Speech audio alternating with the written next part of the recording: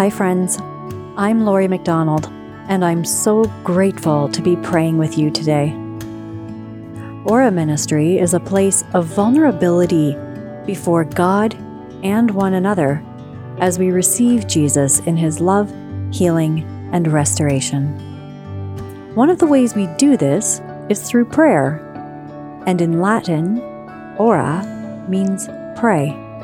As we enter into this sacred space with the Holy Spirit, I want to encourage you to listen intently for God's voice in the Scripture and in each woman's reflection on it, so that God might do something new in you today. Thanks so much for joining us as we aura together. And now, wherever you're at in your faith journey or in your day right now, let us pray. Romans 8:8-11. Brothers and sisters, those who are in the flesh cannot please God. But you are not in the flesh. You are in the Spirit, since the Spirit of God dwells in you. Anyone who does not have the Spirit of Christ does not belong to Him. But if Christ is in you, though the body is dead because of sin, the Spirit is life because of righteousness. If the Spirit of God who raised Jesus from the dead dwells in you,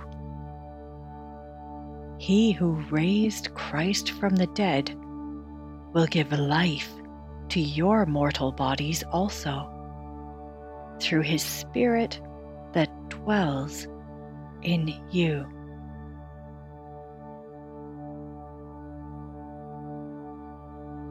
Pause, pray, and reflect.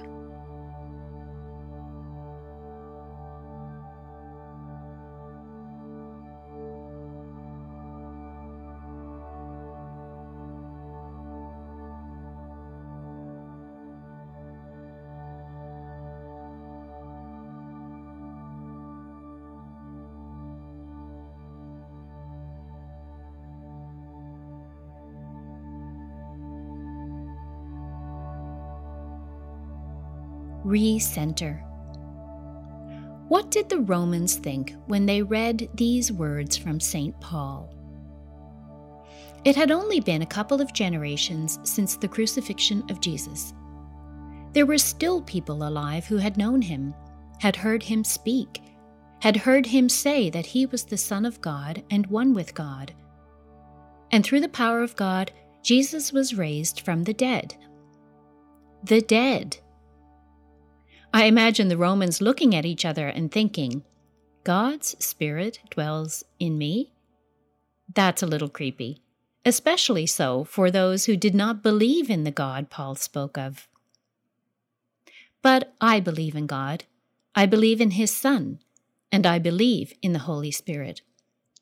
So it shouldn't be too difficult for me to believe that God's Spirit dwells in me. After all, each time I go to Mass, I consume Christ in the Eucharist. But believing is only part of the story. The other part is understanding that this belief transforms my behavior. If God's Spirit dwells in me, then my words and actions should reflect that belief. I believe they do.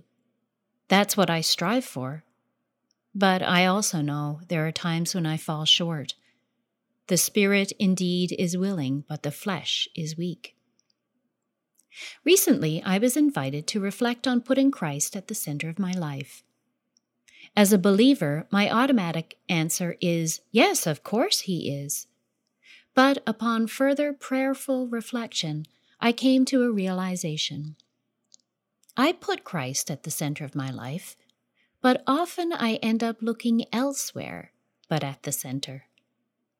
I put Christ at the center of my life, but I am simultaneously distracted by all the other things I see to the left and right of that center.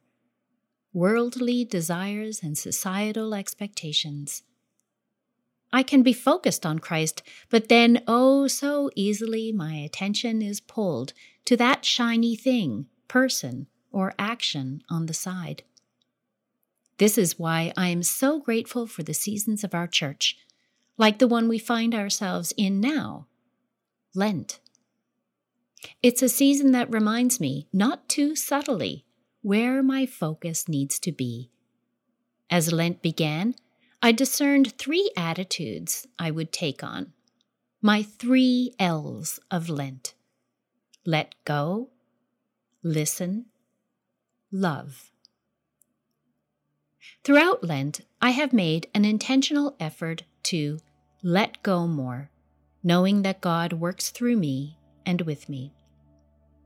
Listen more, knowing that actively listening allows me to hear more clearly God's voice in a world with so many voices. Love more, knowing that choosing to love is sometimes easy and oftentimes challenging. Yet it is the ultimate gift and expression of our God. Some days I've done really well, while other days not so well. But always, my Lenten L's help me to re-center myself to the one who is at the center of my life, the one whose spirit dwells in me.